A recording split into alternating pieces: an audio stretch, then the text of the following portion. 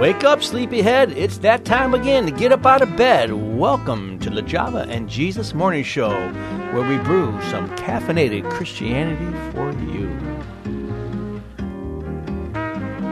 Good morning. My name is John Souza. I'm the pastor at the Salvation Army Church in beautiful downtown Rochester, New York.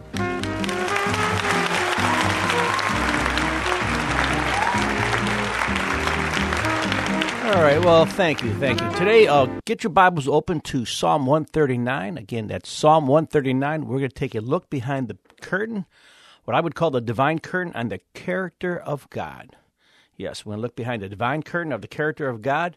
Before we talk about the curtain of God, you probably heard about the Iron Curtain. You remember where the Iron Curtain was located? Yes, that was at the Soviet Union, separating Soviet Union from Europe in 1945 to 1991 with the Berlin Wall. Till that came down, I actually own a little piece of the Berlin Wall that a missionary from Germany gave me years ago. Perhaps you remember the Bamboo Curtain. Where is the Bamboo Curtain located? It's the political demarcation line between East Asia and China. And then some of you Bible scholars might have ever heard about the Stone Curtain. The Stone Curtain is found in the Bible in 1 Kings 15:22. It's where King Baasha of the northern kingdom built a stone wall to inhibit the people going down to the southern kingdom of Judah. It's called the Stone Wall, 1 Kings 15:22. And if you're an NFL fan, you probably remember the Steel Curtain, the Pittsburgh Steelers front four: Mean Joe Green, L.C. Greenwood, Dwight White, and Ernie Holmes. Those four guys were the Steel Curtain. They won 4 Super Bowls. I'm actually from Cleveland, Ohio, so I never really appreciated the Steel Curtain, but I will never forget them. And then if you're older like me, you probably remember the classic movie, The Wizard of Oz, where you had this great hologram of the wizard's face on this curtain, and it was so scary as a kid. And then Toto goes and pulls the curtain back, and what do you find behind that curtain? An old man. How disappointing. But today we're going to see in Psalm 139 that David is going to pull back what I call the divine curtain on the character of God. And you're not going to be disappointed because God is not an old man. Paul says in Romans 11:33, the depths of the riches, both of the wisdom and knowledge of God, how unsearchable are his judgments, how unfathomable are his ways. God is a deep God, and he calls deep to deep, Psalm 42, verse 7. And today, David is going to write Psalm 139. We're going to see this. And we're going to see that David has this great insight into God's character, to who he is. And I believe this is what made David a giant killer, because he knew who God was. This is what made David the sweet singer of Israel, because he knew God was. This is why David was a man after God's own heart, because he saw this deep character of God. So today I'm going to title this little radio message, The Wonderful Ways of God, The Wonderful Ways of God. Let me say a quick prayer. Father God, we just pray that you would just open up our hearts today to give us a spirit of wisdom and revelation in the knowledge of you. I pray as Paul did, that the eyes of our heart would be enlightened, that we would know the hope of your calling and the riches of the glory of the inheritance of the saints, and we would know, Father, the surpassing greatness of your power towards those who believe. So open our eyes to your greatness, oh Father God. May we understand the wonderful ways of God. So bless this radio show this morning, we pray in Jesus' name. Amen. Thank you, folks.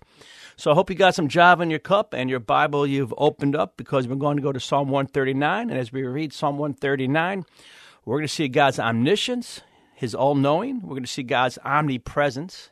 He's present everywhere. And we're also going to see God's omnipotence. He's all-powerful. So Psalm 139, we're going to go verses 1 through 6, first of all, and talk about God's omniscience, his all-knowing.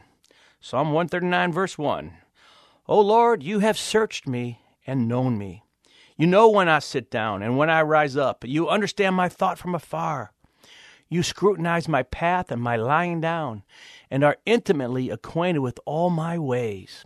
Even before there is a word on my tongue, behold, O Lord, you know it all. You have enclosed me behind and before and laid your hand upon me. Such knowledge is too wonderful for me. It's too high. I cannot attain to it. Wow. You could take all day to talk about these verses, but I only got a few minutes. But first of all, we see God's omniscience. He knows your ways. God knows your ways in verse 3. Do you know he's acquainted with the stars? Psalm 147 verse 4 says God knows every star. He knows them by name.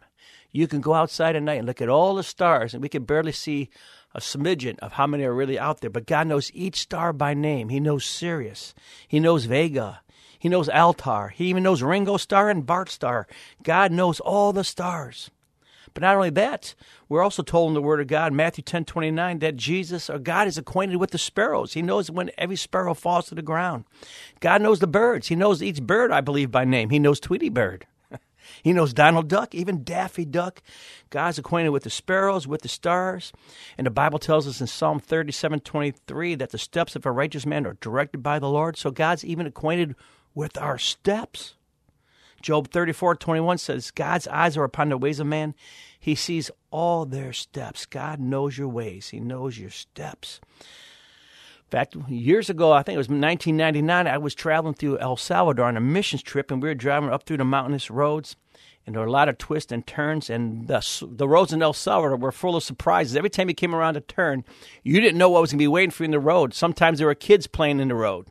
Other times there was a dog in the road. One time there was even a horse right in the middle of the road. Another time there's a vendor, a man standing on the side of the road holding an iguana by the tail.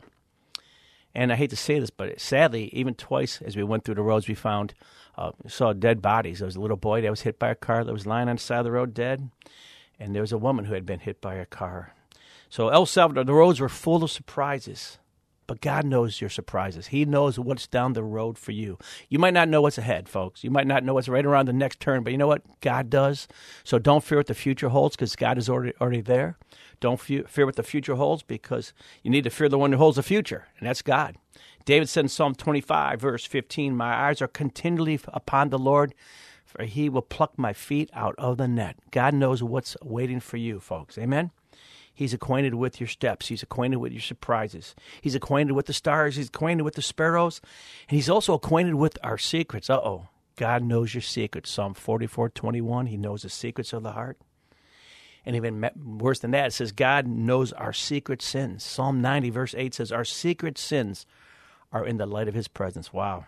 God knows our secret sins. Maybe nobody else knows what skeletons you have in the closet, but God knows your skeletons. In fact, Ecclesiastes 12:14 says, God will bring every act to judgment, everything which is hidden, whether good or evil. So you know what, folks?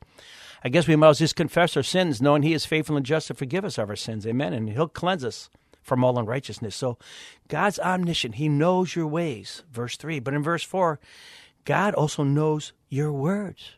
He knows the words you speak. Matthew 12:34, Jesus says, out of the abundance of the heart, the mouth speaks.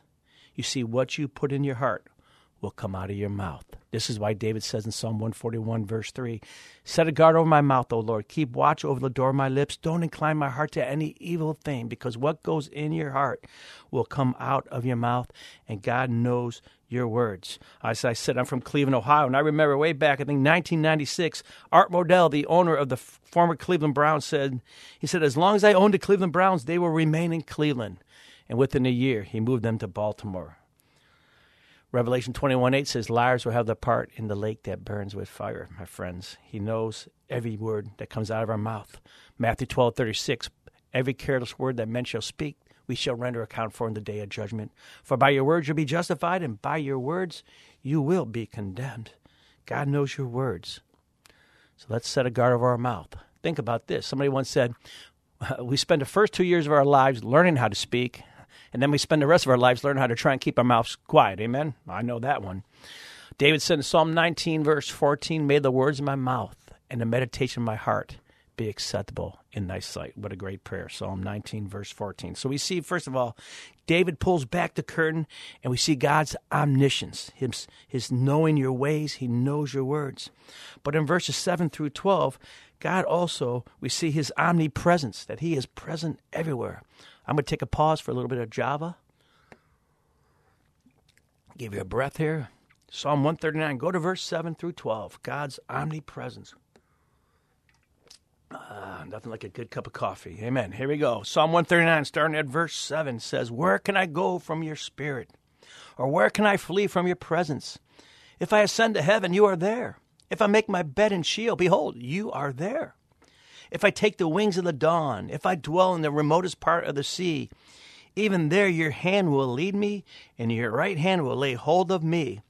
If I say, surely the darkness will overwhelm me, and the light around me will be night, even the darkest is not dark to you, and the night is as bright as the day. Darkness and light are alike to you. Man, God is present everywhere. Where can we go from his presence, from his spirit? If you ascend to heaven, God is there. If you descend to Sheol, God is there. You see, you can't hide from God. He is omnipresent, present everywhere. I remember back year 2000, I was in Cleveland, Ohio. I would go down there and feed the homeless often, every month, a few times a month. And I met a young homeless lady there named Jennifer. And one morning, my doorbell rings. Now, listen, I live about 45 miles away from Cleveland is where I lived at the time. And my doorbell rings one morning, and guess who's standing at the door? It's Jennifer. How she found where I live, I have no idea. This was before Facebook was even around that I know of. And Jennifer found me in this little town that I lived in, and she told me, she said, God told me I'm supposed to move in with you and your family. And I'm thinking, well, God never told me that. And then about 7 years later, around 2007, I'm now working in Akron, Ohio at the Salvation Army, and guess who shows up at the front desk? Yes, you're right, Jennifer. And guess what she says to me? She says, God told me I'm supposed to move in with you and your family. And again, I said, well, God didn't tell me that. And believe it or not, 7 years later, I'm in Rochester, New York. I'm in the church at the platform, and guess who comes walking down the aisle in Rochester, New York, 7 years later? Yes, Jennifer. And guess what she says? You're right, sure enough. God told me I was supposed to move in with you and your family. I thought, well, God never told me that again. And haven't seen her since. But I could not get away from Jennifer. She kept finding me. It's just like you can't hide from her, just like you can't hide from God. Martin Luther called God the hound of heaven, the hound of heaven. Jeremiah 23:24, God says, can a man hide himself in hiding places so that I do not see him? God says, no, I fill the heavens and the earth. You can't hide from God. He's the hound of heaven.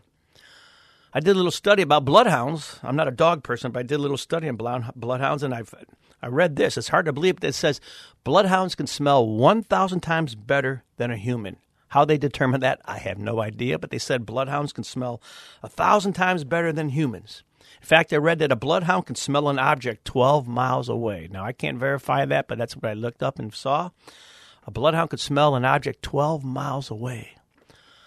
I would love to say my wife has the nose of a bloodhound, but that would be curtains for me. But my wife has this beautiful, cute little nose. My nose is twice as big, but hers works twice as better as mine. And one day we walked into a drugstore, and my wife said, oh, Lisa's here. I said, how do you know Lisa's in this store? She said, I could smell her perfume. And sure enough, Lisa was in the store at the very opposite end of the store, but somehow my wife could smell her out. It's like kind of like God. You can run, but you can't hide. I had a guy call me the other day and said, Pastor, he called me on the phone. Pastor, I think I'm invisible. I said, sorry, sir, I can't see you right now. Sorry about that one.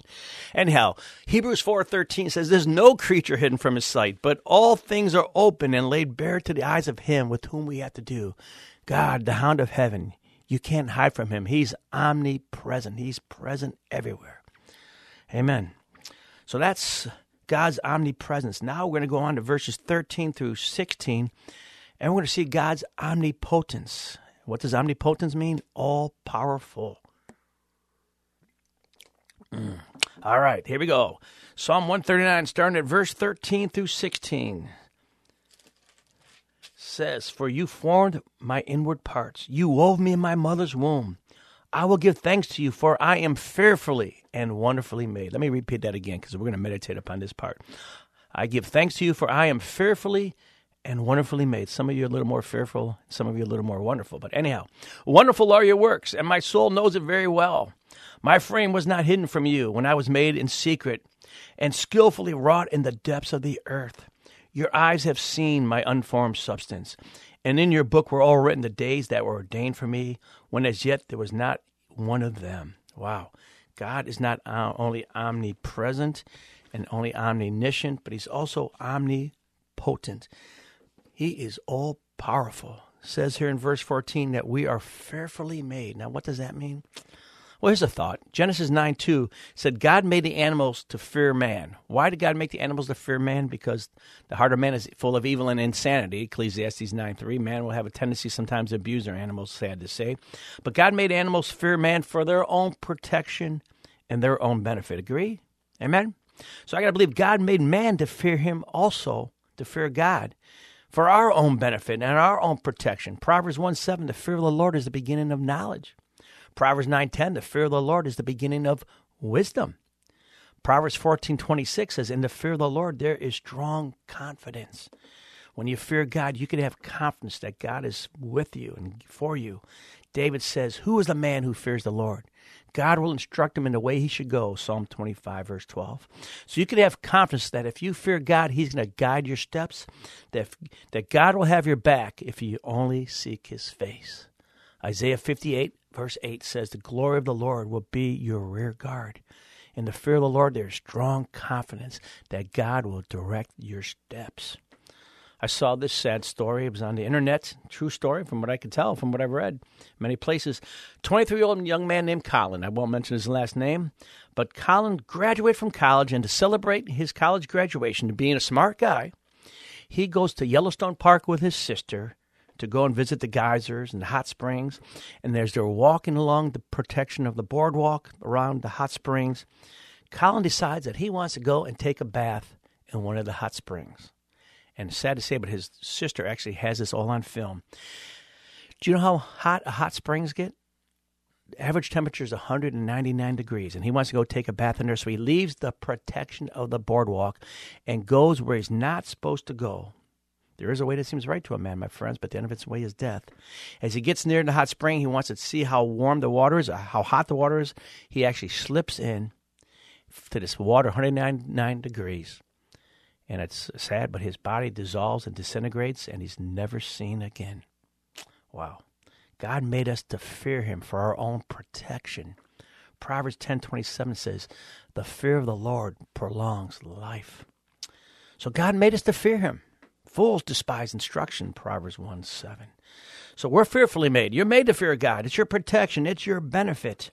But also, verse 14 of Psalm 139 says, we are wonderfully made. We're also wonderful. That's great. God calls us wonderful because I've been called incorrigible by a professor at college. I've been called a rebel by a psychiatrist. I've been called weird by another pastor. I've been called a racist by a racist. I've been called a wimp by a young high school girl. None of those words are very flattering, but God calls me wonderful. Amen? Wonderful. I can look in the mirror and say, wow, I am wonderful. In fact, in Colossians 3:12, God calls me chosen. He calls me holy and beloved. Amen. I like that. John 1:12, God calls me a child of God. Amen. We are wonderfully made. Verse 13 says, God's power formed us and God wove us. He formed you and he wove you. And in verse 15 says, with great skill, he formed you and he made you. He wove you. Ephesians 2:10 says, we are God's workmanship, created in Christ Jesus for good works. Man, God is working in you for his will and his good pleasure. Genesis 1:31, when God made creation, he made man. What did he say? He said he looked at creation, he looked at man and said, this is very good, very good. Think about the body that God made, your body. Think about your brain. You know your brain registers pain in 1/50th of a second? Do you know your brain uses 30 billion neurons to transmit messages? 30 billion neurons to transmit messages. But every time we drink alcohol and do different things, we destroy those neurons and our messages get all messed up. So just our brain shows us that we are wonderfully made. In fact, I read where the brain is the most complex organ in the world. In fact, look at our breath. What I read is we breathe. You know how many times we breathe a day? From what I read, 23,400 times a day we breathe. Except the day I met my wife. She took my breath away. Amen. I hope she's listening. We also inhale 2,600 gallons of air daily. Wow. We are wonderfully made. With skill, he formed us. Our brains, our breath, our bones. You know what it says? Our bones are 4 times stronger than steel. They can endure 24,000 pounds of pressure per square inch. Man, you are wonderful. Not only our brain and our breath and our bones say we are wonderful, but our bodies, our blood. Cleveland Clinic says, and this is hard to believe, Cleveland Clinic says that there are 60,000 miles of blood vessels in the human body. 60,000 miles of blood vessels in the human body, according to Cleveland Clinic, from what I read. I read where our hearts pump 5,000 gallons of blood daily. That's how much blood we need, man. 5,000 gallons to go through our body. But Ephesians 1:7 says, in Christ we have redemption through his blood. All we need is 1 ounce of Christ's blood, amen? And you could be a new creation. You could have new life, amen? Your sins can be forgiven. So our brain, our breath, our bones, our body all tell us that we are wonderfully made by God's omnipotence. He's all-powerful, and he made your body work all together for good. Think about how complex the human body is. God put that together and makes it work. And then in verse 16, it says, your eyes have seen my unformed substance, and in your book were written the days that were ordained for me, when as yet there was not one of them. God has a plan for your life. Jeremiah 29:11. I know the plans that I have for you, declares the Lord. Plans for welfare, not calamity, but to give you a future and a hope. God has a plan for your life. Philippians 2:13. God's at work in you for his will and his good pleasure. In Romans 8:28, God causes all things to work together for good, to those who love him, to those who are called according to his purpose. God's got a plan for your life, and he can make everything in your life come together and work, just like he makes your body, your brain, your breath, your bones, your blood, all work together. God's power can work in your life to perform his plans in your life. What a great message that is. God's omniscience, his omnipresence, and his omnipotence all works in your life to get you where God wants you. And in closing, verse 17 says, how precious also are your thoughts to me, O God. How vast is the sum of them. God has a great amount of thoughts to us. We are precious in God's eyes. Today you might be sitting out and listening on the radio and feel like nobody cares about you. Mother Teresa said the greatest suffering is to be unwanted, unloved, uncared for, to be shunned by everybody, to be just nobody. But God thinks you are precious. He made you wonderfully. I read the story about President Nixon. 6 weeks after he resigned from his presidency in humility, he's lying in a hospital bed, just had gallbladder surgery. The curtains are closed. The room is dark. He's depressed. I read he just wanted to die. And all of a sudden a nurse walks in to that dark room, pulls back the curtain, in comes the sunlight, and out the window there's a plane flying by, pulling one of those signs, and the sign says, God loves you, and we do too. And that was orchestrated by Reverend Billy Graham and his wife, Ruth Graham. Wow. God loves you, and we do too. So today I pray that I pulled back the curtain, as David pulled back the curtain in Psalm 139, and that you see God is all-knowing. He's all-powerful. He knows your ways, and he knows your words. I pray that you have seen today God is omnipresent. He's present everywhere. You can't hide from God. He's there with you. He said, I'll never leave you nor forsake you. Amen? And we see God's omnipotence. He is all-powerful. You're fearfully made to fear him, and you're wonderfully made. Your whole body works together. God has a plan for your life, and he can make it all work together. So I thank you this morning for listening to the Java and Jesus radio show. I pray you had some Java in your cup, and I pray that this word on this radio show has lifted you up. I want to say thank you for listening to WYSL Radio, the voice of liberty. Again, this is Pastor John Souza with the Salvation Army in Rochester, New York. God bless you, and have a great day. Amen.